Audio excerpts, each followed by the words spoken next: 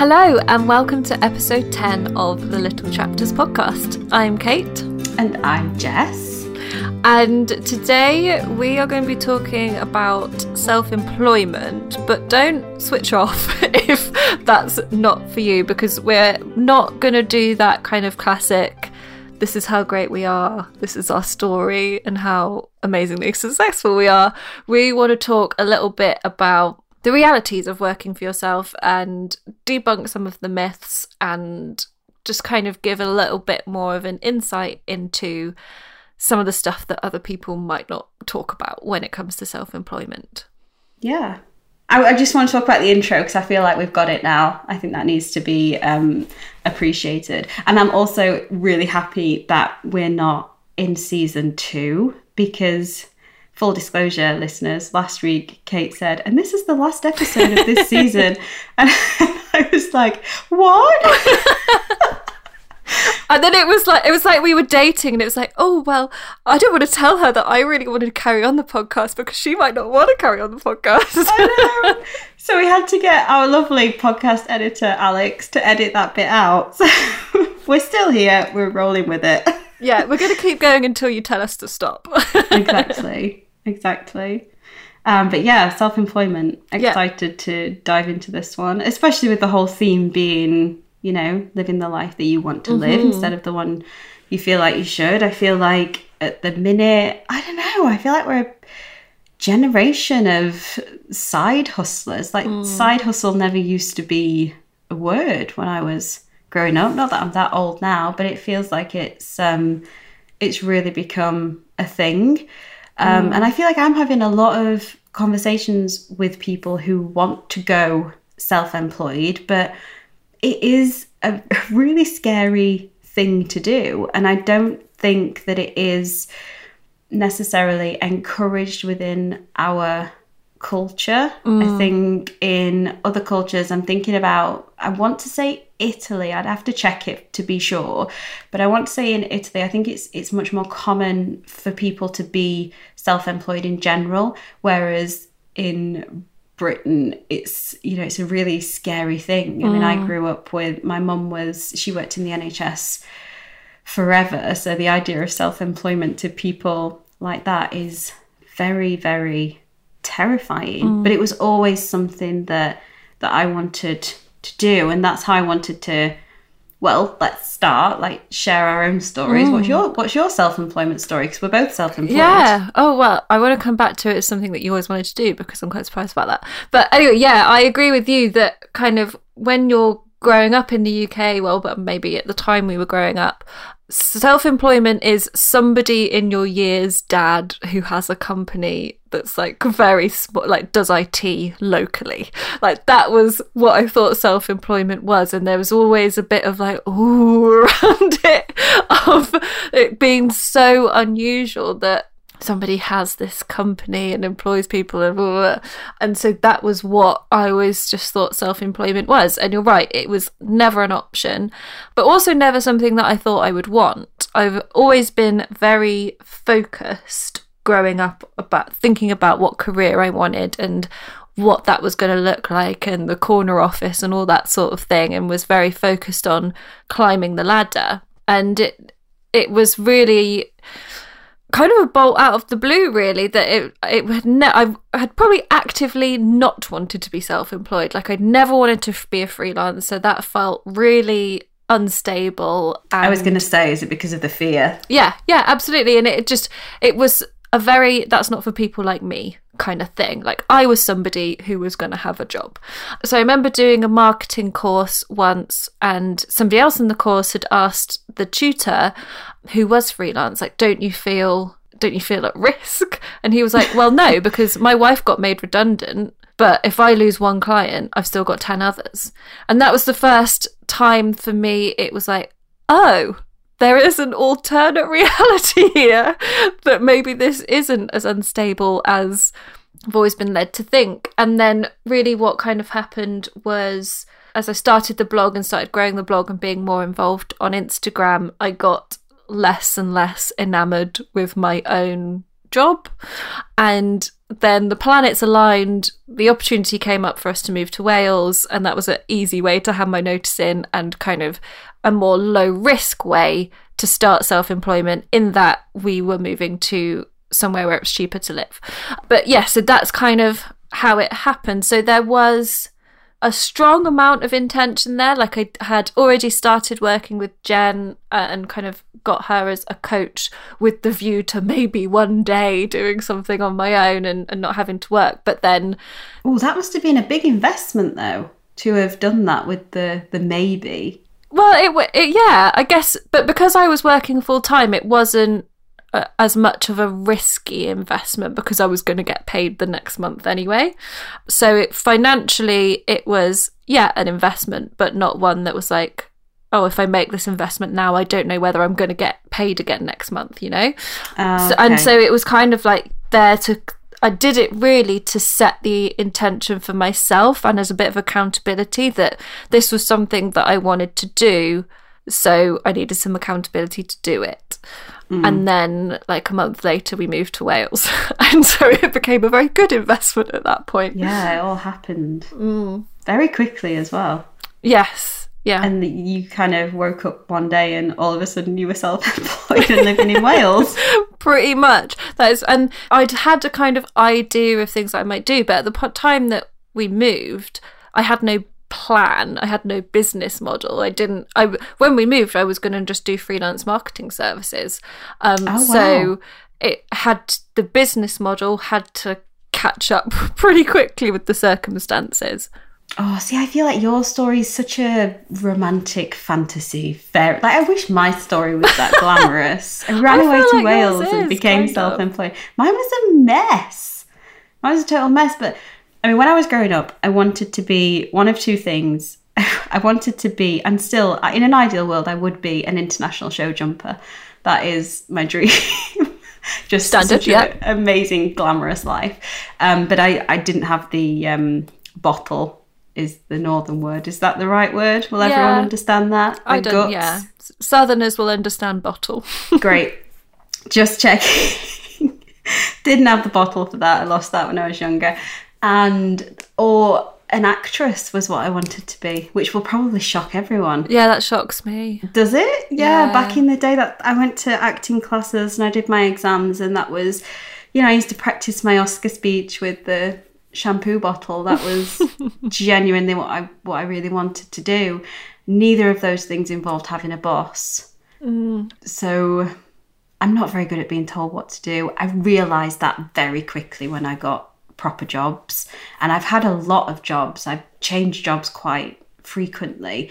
Never ever been good at being told what to do, because I always think I know better and I always want to do my own thing. Yeah, that's exactly the same as me, actually, that I started to realise, like, I'd changed jobs quite quickly. Like, I don't think I was at a job for longer than 18 months.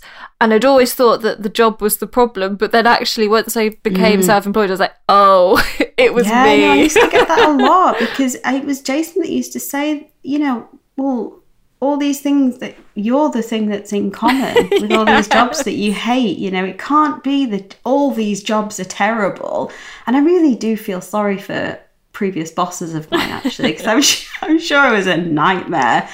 But it wasn't for me, and I ended up in the worst place possible for someone who highly values freedom and creativity. I ended up in the NHS, which was a complete and utter disaster, and I actually ended up getting quite badly bullied in my last job in the NHS, which was purely because I didn't fit in. I was in the wrong place. Not that that's any excuse, and workplace bullying is horrendous, and anyone else who's experienced it, God, you have my full sympathies. And it took talking Jason into taking me on, because he's got a financial advice business. He's been self-employed for, I think he's going on for 10 years now. Very early on when we got together, he made the leap and went self-employed. So I kind of took the leap into going self-employed, but kind of not as well, because I had him and he'd got a business, it was established as a bit of a buffer. And then obviously 6 months ago now, I did it again. And of course, it's been 6 months. It's been 6 months, yeah, because it was September. It's about 6 months. I decided I was going to take my blog and whatever else it is that I'm building right now. Very like specific. I said, it's not your version. It's not a glamorous story at all. It's like, okay, I'm making money and maybe I can make more if I actually give it my full attention and it can become a thing, because I'd rather do all my creative work than I would do Jason's work. And, you know, I hate being told what to do. Having your husband as a boss for someone like me, that was a bad idea as well. I feel sorry for what he had to put up with. And the more interested in my creative work I got, the more I used to let him down. And yeah, I wasn't the best partner in the end. So yeah, then I did it again. So I feel like I've done it twice in the last 2 years, in that I've stepped away from, you know, that secured, salaried buffer position and taken a leap of faith, if you will, and teetered into the unknown. Were those two experiences similar? Was one scarier than the other? Oh, stepping into my own spotlight was much scarier, much scarier. And I didn't have the confidence to do it the first time around. I'm not the bravest of people, and I'm not a big risk taker. And I have I have a lot of work to do on my relationship with my money mindset. So I always use money as the biggest excuse as to why I can't do something. And, you know, I struggle to believe in myself a lot. It's something that I'm working on. But so yes, the second time around felt much scarier, but it got to the point where it mattered more to me to do it, because I would have always regretted not doing it if I hadn't given it a go. And, you know, I'm 6 months in and it's working out so far. I definitely made the right decision. So yeah, it's interesting how our stories are different, but quite intentional as well.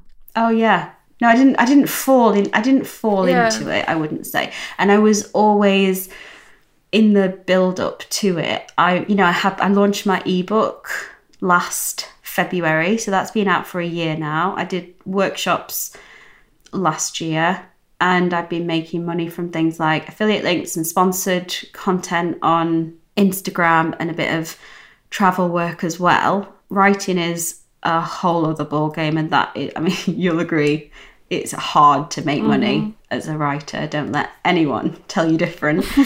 But yeah, these things were, you know, I was intentionally doing that work and trying to build it up to the point where I thought, okay, now it feels safe enough for me to go into it. I didn't just wake up one day and say, right, I'm going to, you know, start a business and let's see where this goes. And I don't know whether it's because we're, in terms of the history of online business, we're at a point where the people on pedestals were the front runners. So their stories are very like, oh, I fell into this and then I just woke up and I had $1 million. And like it all seemed like it happened really organically for them. And I think a lot of people think, well, if I have to push it, if I'm intentional with wanting to make money out of this, that's somehow wrong, that it has to start as this creative endeavor and then just magically it all just happens for you. Because I don't think that can happen anymore. Well, no, because, you know, we both came from our blogs were where we started, right? Maybe me Instagram more, but I didn't really take my Instagram seriously until I'd started my blog. If that makes sense. That's what made it really real. But yeah, both of us started out with a blog, and blogging really took off properly in 2007, 2008? Yeah, I guess. Yeah, and I mean, the people who've been doing it the longest probably started their blogs back then. And it was very organic. I mean, nobody knew what they were doing. Nobody knew that there could ever be any money made out of it. Yeah.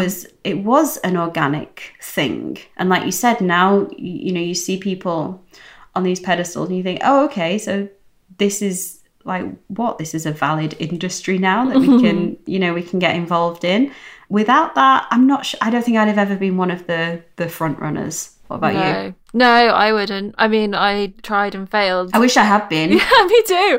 I wish I'd stuck with that Tumblr that I started in 2009. Oh, I never did Tumblr. I didn't either. I set one up and then never put anything on it because nobody was looking at it because I wasn't telling anyone about it. But yeah, no, I definitely needed a model to know that it was even a thing. Yeah. A possibility. Me too. And then was very intentional from that of okay, well, that's worked for that person, therefore it can probably work for me. How can I create something that is going to help that happen for me? Yeah, because I definitely wanted to create my own version of something. It wasn't to the point where, you see someone on a pedestal. And this can happen in certain self-employment arenas, because obviously blogging and making money online is just one version of being self-employed. There's a whole spectrum of things that people can do. I didn't want to follow a certain person's path. So I'm thinking about someone self-employed like what Jay does, financial advisors. Mm-hmm. There's a set path to follow. Things, like plumbers, electricians, I didn't want to do that kind of thing where I looked at one particular blogger and thought, okay, yeah, that's the way it's done. I'm just going to take all the same steps that they did. Yeah. It's much more fluid in our industry, which is a wonderful thing. And I do feel like I've put my own spin on what it is that I do. And I'm glad that I've done it that way. Because this is the thing with the whole blogging thing and making money online. I feel like there are a lot of myths around. Mm-hmm. Would you agree? Yes. Yeah. Emphatically, yes. I think there are loads of them. And I think maybe because it is such a new industry in the grand scheme of things, if we are talking about 2007, 2008 as the birth of it, that's incredibly new. Yeah. It's barely in its awkward teenage years. So I don't think people are talking about it very much. And, books haven't been written about it. Not many studies have been done about it. We're all in this learning phase. And I feel like there's a lot of cloaks over the realities of it. Mm. And with that, I think come these myths.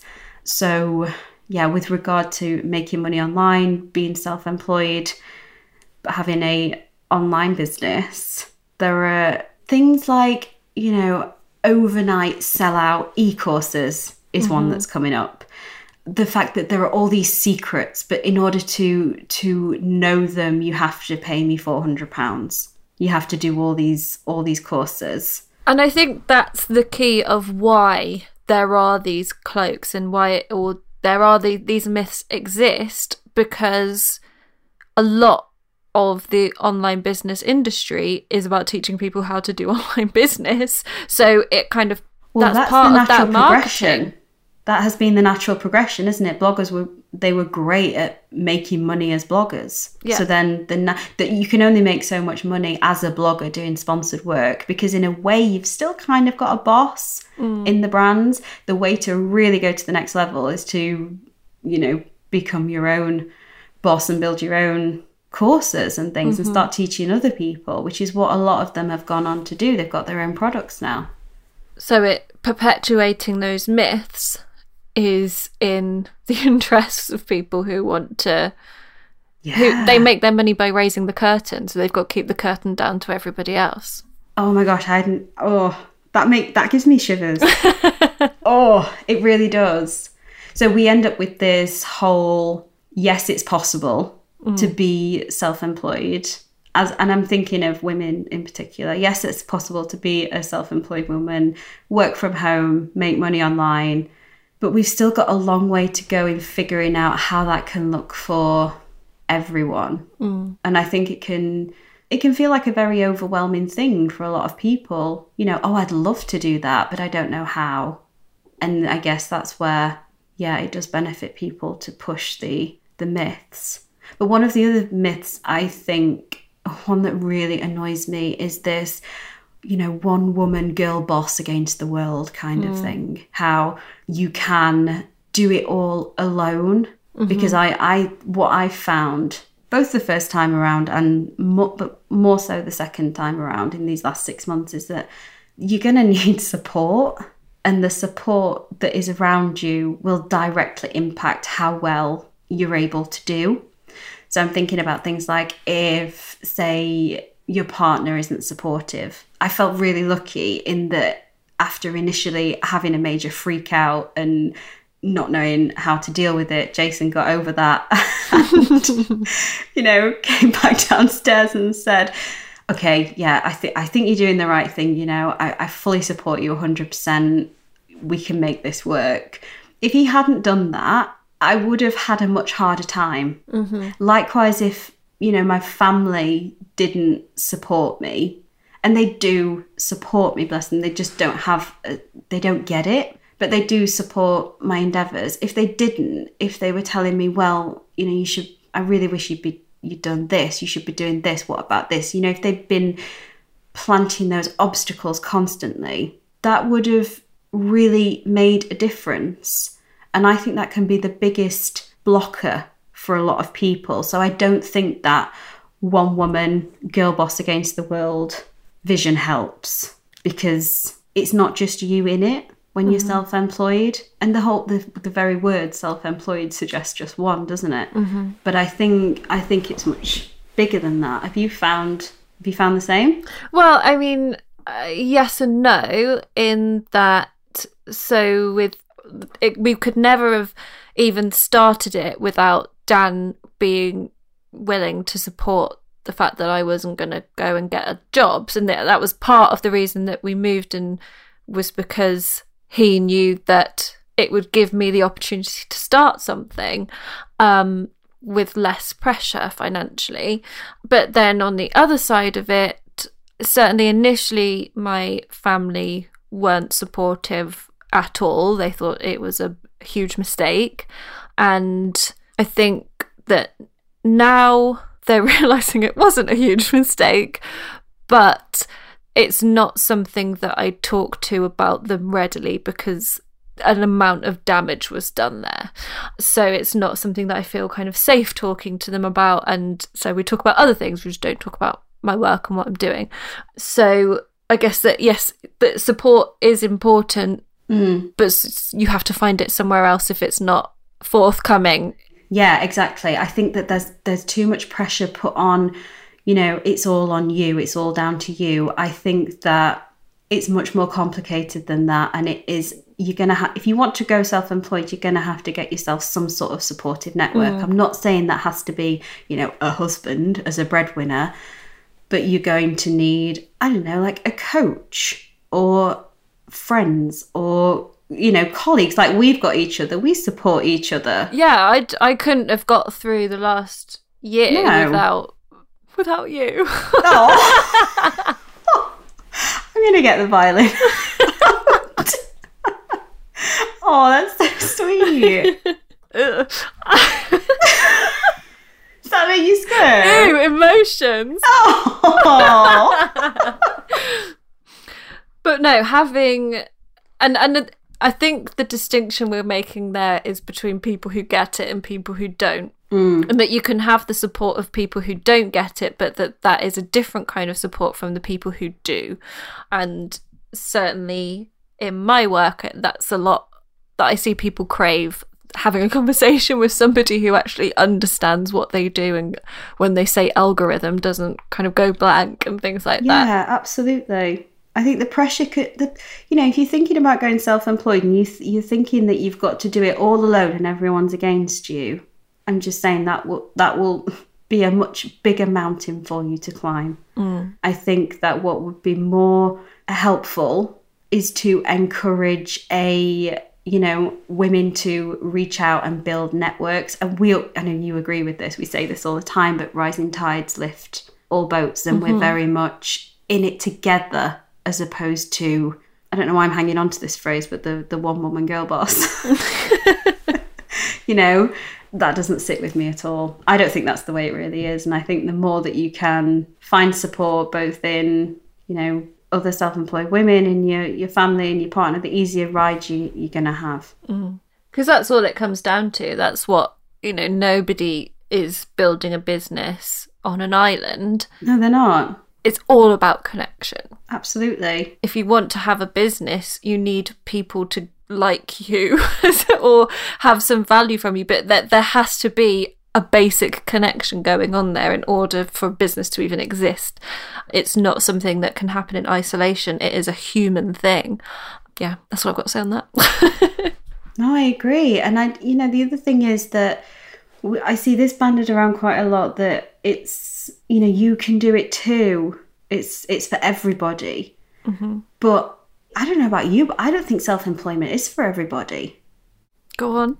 Well, it's rough. Mm-hmm. It's not easy. It's actually, I find it really difficult. I know we'll go into what we love and hate about it in a bit, but yeah, I think it's really, really tough. There's a lot of uncertainty. You've not got that monthly salary coming in all the time. Don't get me wrong, there are loads and loads of benefits, loads of bonuses and it's about which outweighs the other for you.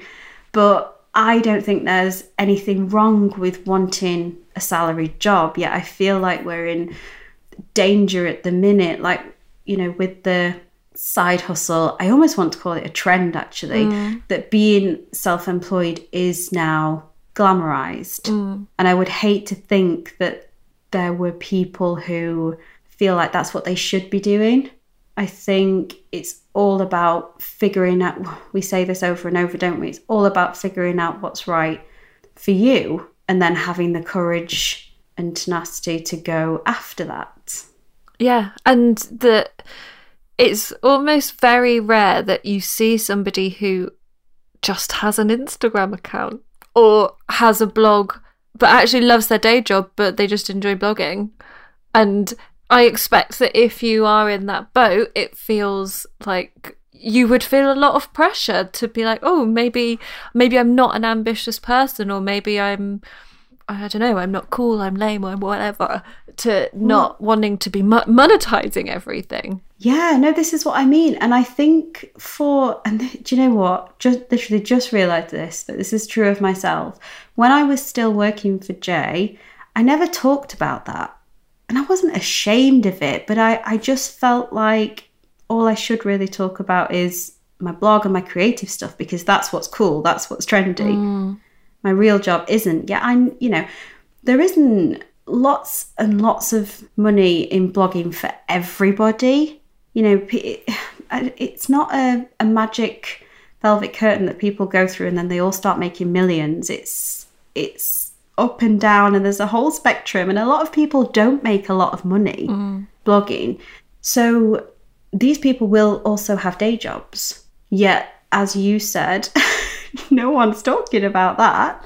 Well, this reminds me actually that I was talking to Josephine about it, who I know we mentioned last time. So friend of the podcast, Josephine. Basically the unofficial sponsor of the podcast. And what she does is help side hustlers specifically, but she herself felt like she couldn't talk about the fact that she was side hustling. So I know she wrote a blog post about what that kind of contrast between wanting everything to be really perfect and like you're living the self-employment dream, and why is it that we feel we can't talk about the fact we've got a day job. Yeah, because I don't know, this makes sense as people in society in general, but we like to put people in boxes, don't we? And having more than one job, I guess, is still a very new thing, yet perfectly doable, perfectly possible. And if you are wanting to go self-employed, it's also a great stepping stone for you. I guess that's what I did, because I did both for a while, but I definitely didn't talk about my day gig as much as I probably wish I had done. But no, I don't think there's any right or wrong, and I worry that we are in danger of self-employment is the way to go, is the thing that everybody should be striving for, whereas once upon a time that used to be thinking about typical careers like being a doctor or a solicitor or things like that. It's just not the case anymore. But just because it's possible doesn't mean that you have to. Yeah, exactly. And it's knowing yourself and your own values that, as you've said, freedom has always been a huge value of yours, where obviously if you have to be in a certain place at a certain time every day, that's going to impinge upon that value. But I absolutely hate it. For somebody for whom that isn't a value, and actually they want structure, and actually something we've perhaps not talked about, they like working in a team and they like to feel part of something, if that's where your value is, then absolutely self-employment is the wrong thing for you to do if you love working in a team. Oh, yeah, because it can get really lonely, which as, you know, extreme introvert, I absolutely love. And I have been asked before, do you not ever get lonely working from home? No, never do I ever. You're only 6 months get lonely. Well, and also you've got family and friends around you, which, so you're not going to get lonely in that way. No, I've never once felt lonely. But at the same time, I have built up a network of people, you know, like you, who I can turn to. And we have that, you know, the Instagram pod that you started and kindly let me in at some point. You know, so I think it's important to have those kinds of connections. But that's enough for me. And I do meet up with people now and again, but I don't crave that open plan office environment, because some people do. There are apps now where you can have you know, like cafe background noise or work background noise. That's never worked for me. I need silence. I need solitude. That's what I love. So yeah, it is all about figuring out what's best for you. And the worst thing of working in is having to make 6 cups of tea any time that you fancy a drink. I was dangerously dehydrated because I was like, I just can't be bothered to make a drink for everybody in this room. To make one for everyone.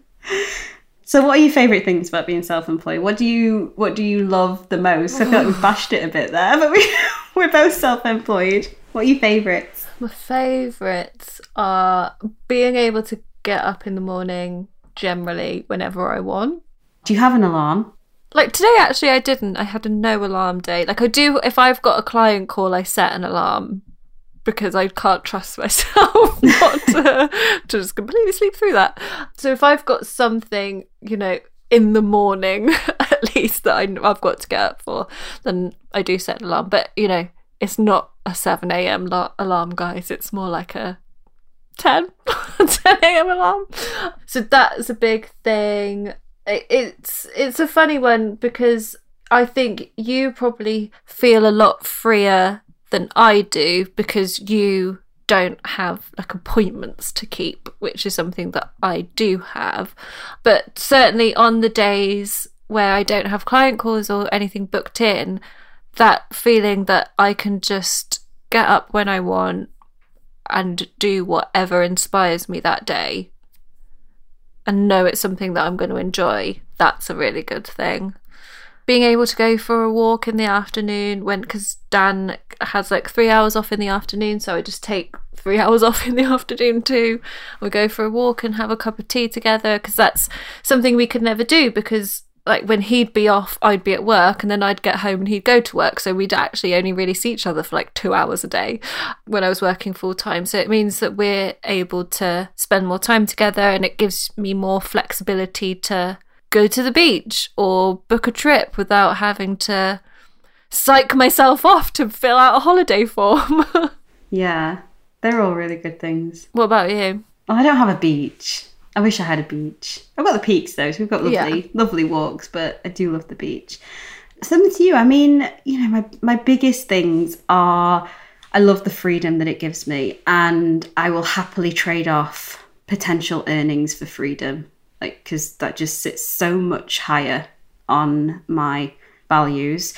I love that the opportunities are endless, and I love the variety that it gives me.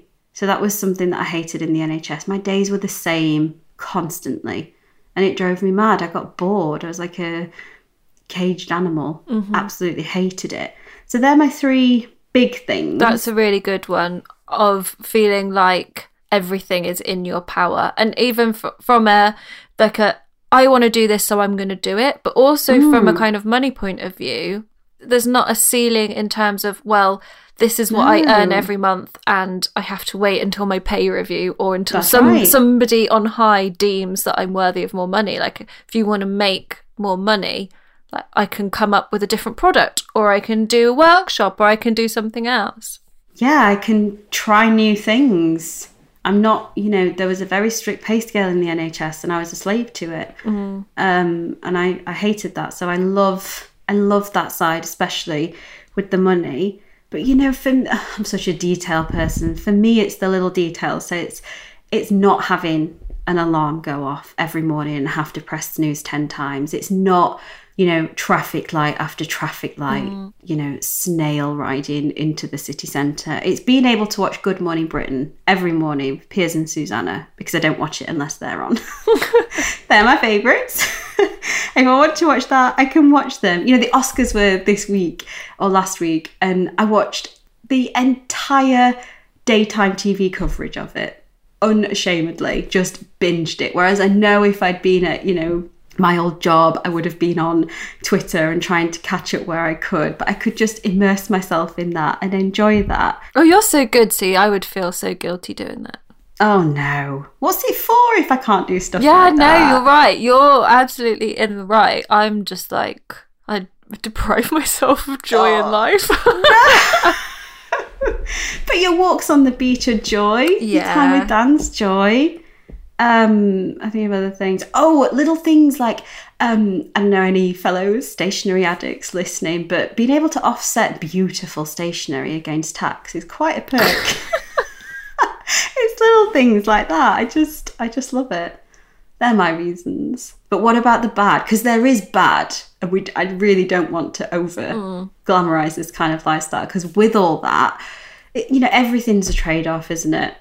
So what do you hate about being self-employed? I mean, which is everything that is everything that the typical businessing podcast would never talk about. But what's bad about it for you? I guess it's a lot of some of the things that we've spoken about in previous episodes, like comparison and that kind of thing, that you feel so much more intensely, and your work is so personal.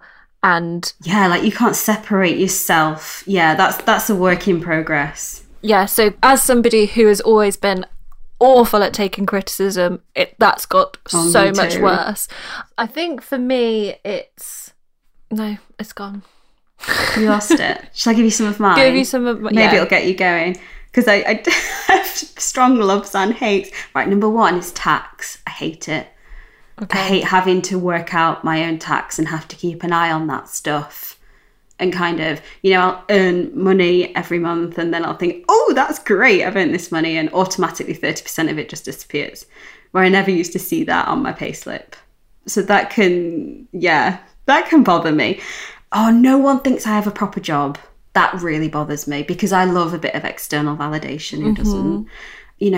My mom and my sister will just turn up to the house on a Tuesday afternoon and be like, hi, come round, we're going to go have some lunch. I'm like, working, trying to build a business here. Yeah, but you can take an hour or so off. Come on. Yeah.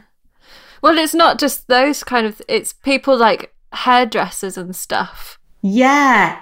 I mean, in general, nobody thinks I've got a proper job. So then you feel like no one gets it. And in an emotional way, that can feel a little bit lonely. Like I wish, and again, that's why it's so important to have a network, I think. Oh, I hate it because I have a spreadsheet for my income and expenses. I hate looking at a blank income spreadsheet. That can keep me awake at night, because I just don't know what, where the money's going to come from. Whereas when I used to have a salary, I knew what I'd get paid every month. It was fine. I also loathed it, but yeah, when I'm having, if I'm feeling a bit down or demotivated at that point in the month, maybe I've spent the whole day watching Oscars coverage. And I think, oh crap, I need to figure out how I'm going to make money this month. And maybe no brands have got in touch with me, or my ebook isn't selling very well, or I don't know, all sorts of stuff. The financial insecurity is the biggest downside for me.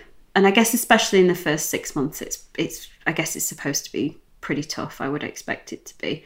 Not that I'm not earning any money, but nor am I, rolling in money either. It's kind of a steady climb. But that pressure to think that I have to earn all that money myself without anyone just handing it to me. And not that they used to hand it to me when I was at the NHS. I used to work, but it was a fixed agreement. I knew where the line you could have had an off day and it wouldn't have made a difference to what you got at the end of the month. So that can feel like quite a lot of pressure. But I guess, do you know what I think the worst part is? What? And this can also be the best part. It's having myself as a boss.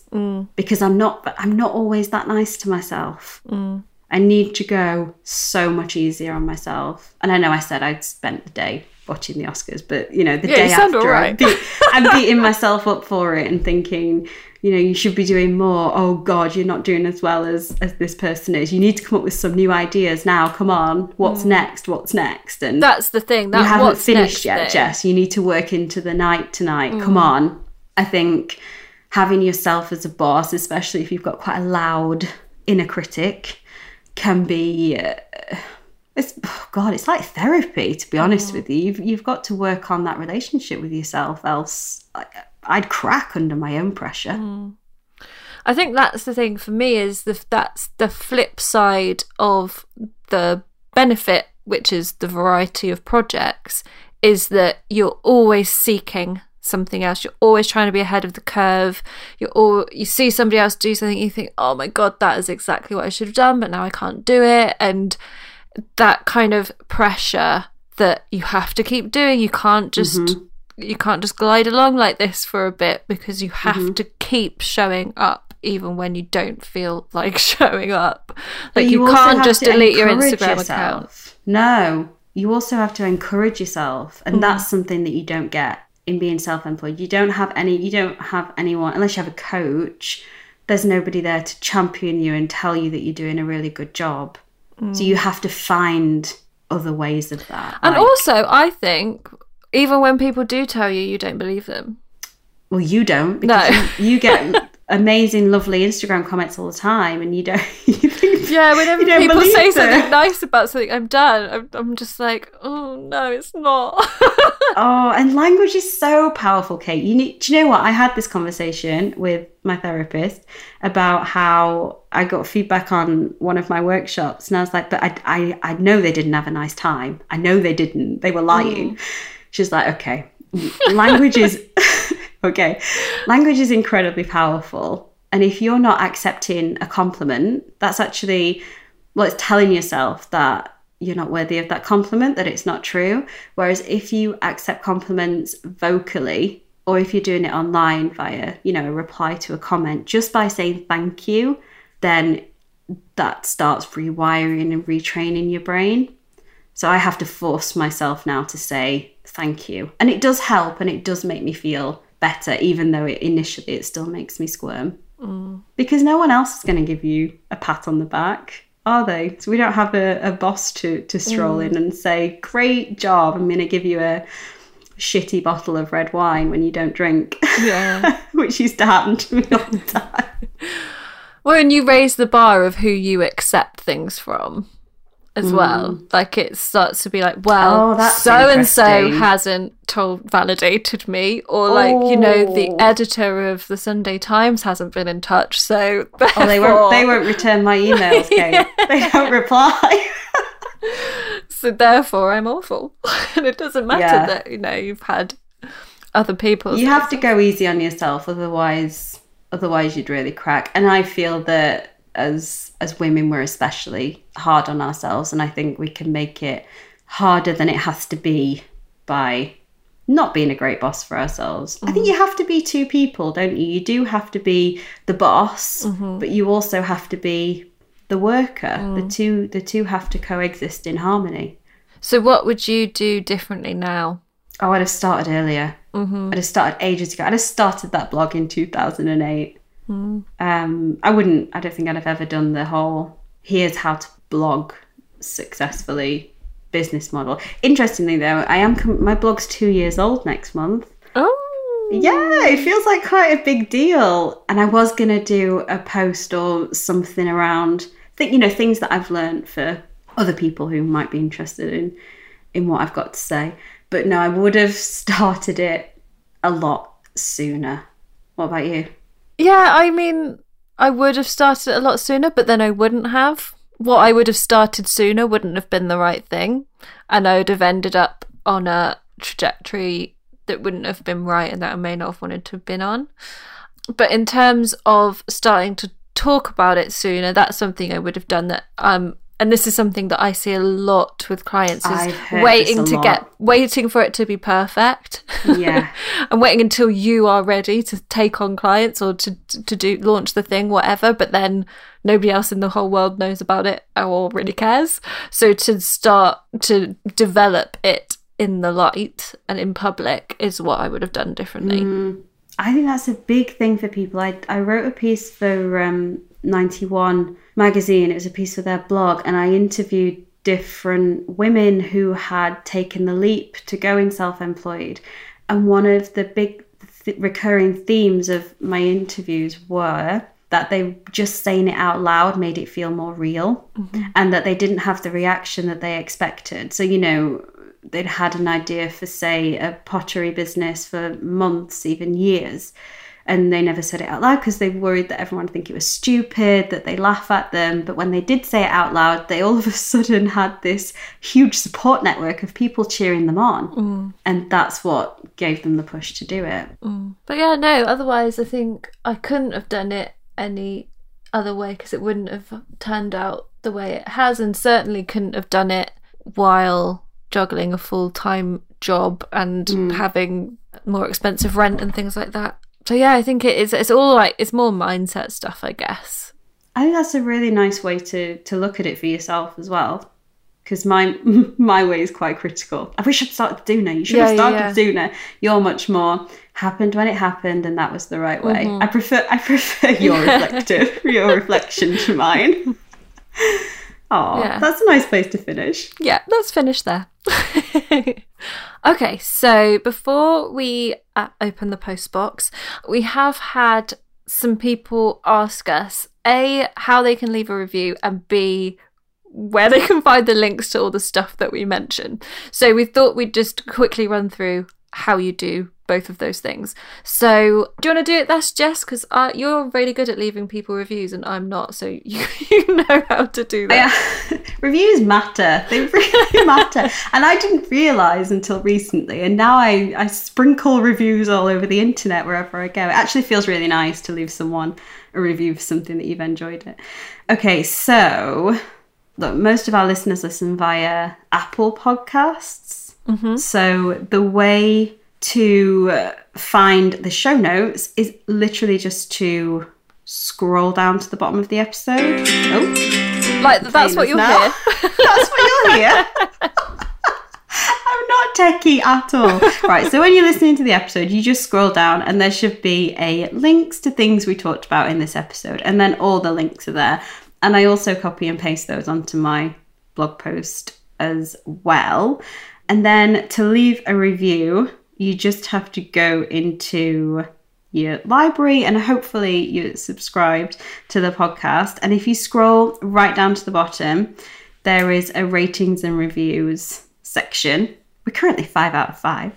And just to say, thank you everyone who's leaving us all these lovely reviews. People are describing the podcast better than we did, Kate. I know.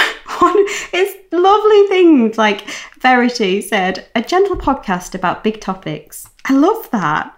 Really, really nice. Natural conversations. Oh, just love it. Thank you.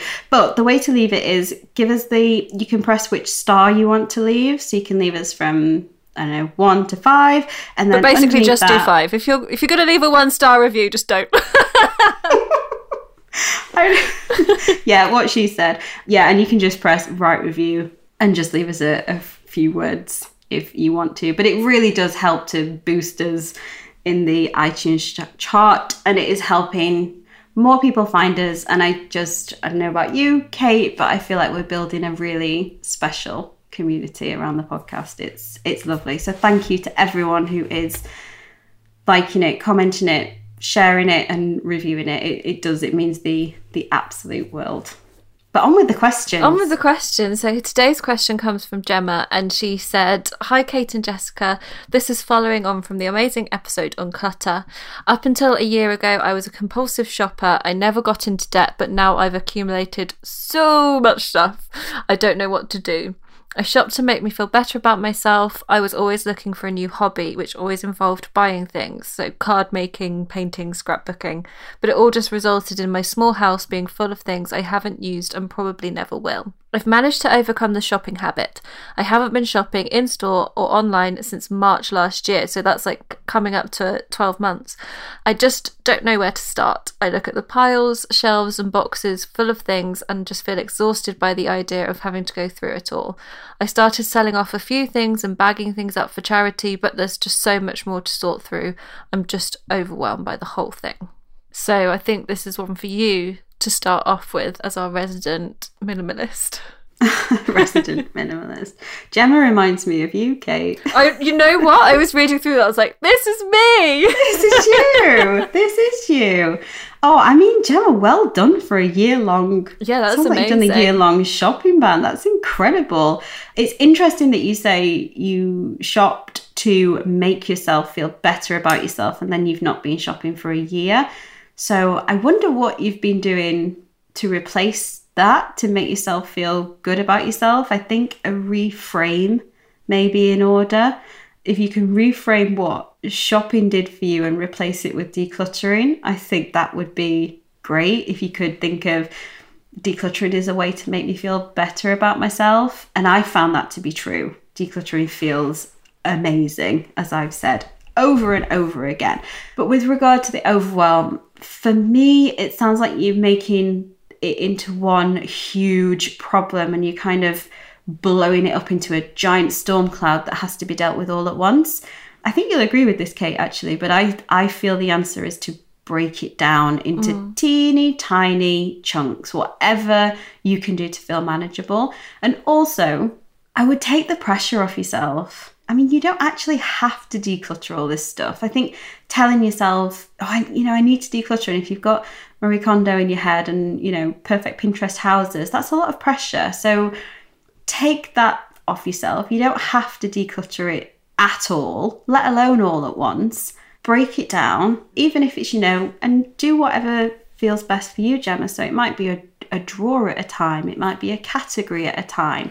Or you might want to do it, in 10-minute bursts, whatever helps you. But I think if you break it down and take the pressure off, that will feel like a relief, I want to say. And I know in the clutter episode, if anyone else hasn't listened to that, I did talk about finding your motivators. I would try and think about, if you have decluttered in the past, what maybe got you motivated to do that, because then you can reenact that. So it might be watching Marie Kondo's show. It might be, I know sometimes I do decluttering stories. You might want to tune in for those. I'm always there to cheer people on, or drop me a DM, whatever. Yeah, find whatever motivator works for you, and then keep revisiting that. And I think that should work. But well done on your shopping ban. That's so incredible. But find other things that do make you feel good as well. That's so important, because when a shopping ban becomes deprivation, that's not good. That's a recipe for disaster. Deserve good things. What I find interesting about Gemma's email, and I think the reason why I relate to it so much, is that it doesn't sound like she's emotionally connected to any of the stuff. It is just... like it's just dead weight. Yes. Yeah, yes. Exactly. And that's where I'm at. So it's not even, I can't even bear to go through everything because it's going to bring up emotions and I'm not going to be able to say goodbye to it. It's more just like, where do I start? And for me, I don't have a lot of things, but I can put stuff in a box, no problem. So at the moment, I've got a big cardboard box full of stuff to go to the charity shop, and it's been sat by my front door for a month. I'm on my way. I've got a charity shop at the end of my road I just can't get. I'm like, oh, but what if I go down there and the old ladies, they go through it and they're not going to accept any of it and they're going to tell me I've done it wrong and then I have to bring it all the way back and then what am I going to do with it? And then I think, well, maybe I'll sell it. Oh, but then I have to find some packaging and I have to work out how much the postage is going to cost and then I have to make sure it doesn't break and then I have to take it to the post office. And so that's what stops me. And at the end, I'm like, I'll just keep it. That it's fine to take stuff off the shelves, but then getting them out of the house, like I would literally just fly tip it if I had no conscience. Like I'd just go leave it in the street somewhere. Don't do that. I'm not going to do that. Everybody, please don't write in. I'm not going to fly tip. I'm absolutely not going to fly tip. But like, I can kind of understand why people do not approve fly tipping. But yeah, I mean, I'm definitely projecting my own stuff there, but that might be some of what is overwhelming Gemma, that especially if there's all this stuff and it has a certain value that you can't just put it in a bin or take it to the tip, but all the ins and outs of getting rid of it is just like overwhelming. But you have got rid of stuff in the past. Not really. You have. You sent me message. Yeah, you've sent me. Oh yeah. You've been too hard on yourself. You sent me pictures of stuff piled up, and you got someone to come and take it away. Yeah, I did. That's what I need. I need someone to take it away. Can you just come over? And again, that's what feels easiest. I think having a bit of a flow chart as to what you do with what can really help, because it takes that decision process away, maybe. And it doesn't always have to be a charity shop. Look. I mean, please, people, don't just throw clothes in the bin. Anything we can do to keep them out of landfill is so much better for the environment. But there are clothes banks everywhere. So you could literally just put all those clothes in a box, the dead weight. And I've seen them in multi-storey car parks. We've got one down the road. You see them in supermarkets. Just leave them there. Yeah, this is the trouble, though, is that clothes are fine. It's stuff, which it sounds like it's a lot of Gemma's is stuff, like card making stuff and books and trinkets. Yeah, and I think again it's a case of recycling what you can, starting small, breaking it down, and doing whatever you can do to motivate yourself to do it. But look, at the end of the day, the decision always comes down to the person, unless you want to hire a professional declutterer. Oh, would they take it away? Yeah, I think they would. Yeah, I think they would. I don't think Marie Kondo does that. She's a bit above that. But yeah, unless you want to hire someone, it's up to you. And it's a case of, what's more important? What feels better, living with it or living without it? And you have to make the decision. But breaking it down always works for me. Well, I'll stew on that further. And hopefully it's helped Gemma to kind of know where to make a start. So if you have a question of your own, you can email it to us. The address is thelittlechapters@gmail.com. And as we said, we're not ending the season. We are going to carry on until the end of time. So send us in a question and we'll be answering it very soon. Thank you for joining us for this episode of The Little Chapters. We really hope that you enjoyed this episode and found it inspirational and perhaps a little bit galvanising too. If you have a friend who you think would really benefit from this conversation, please do send them the link to the episode. Yeah, we want to reach as many people as possible and hopefully build up a bit of a community around the podcast as well. So if you can think of anyone who might benefit from this episode, please share it with them. And if you could leave us a review and a rating in iTunes as well, that will help to boost us and help other people find us. Thank you so much, and we'll see you soon. Bye. Bye.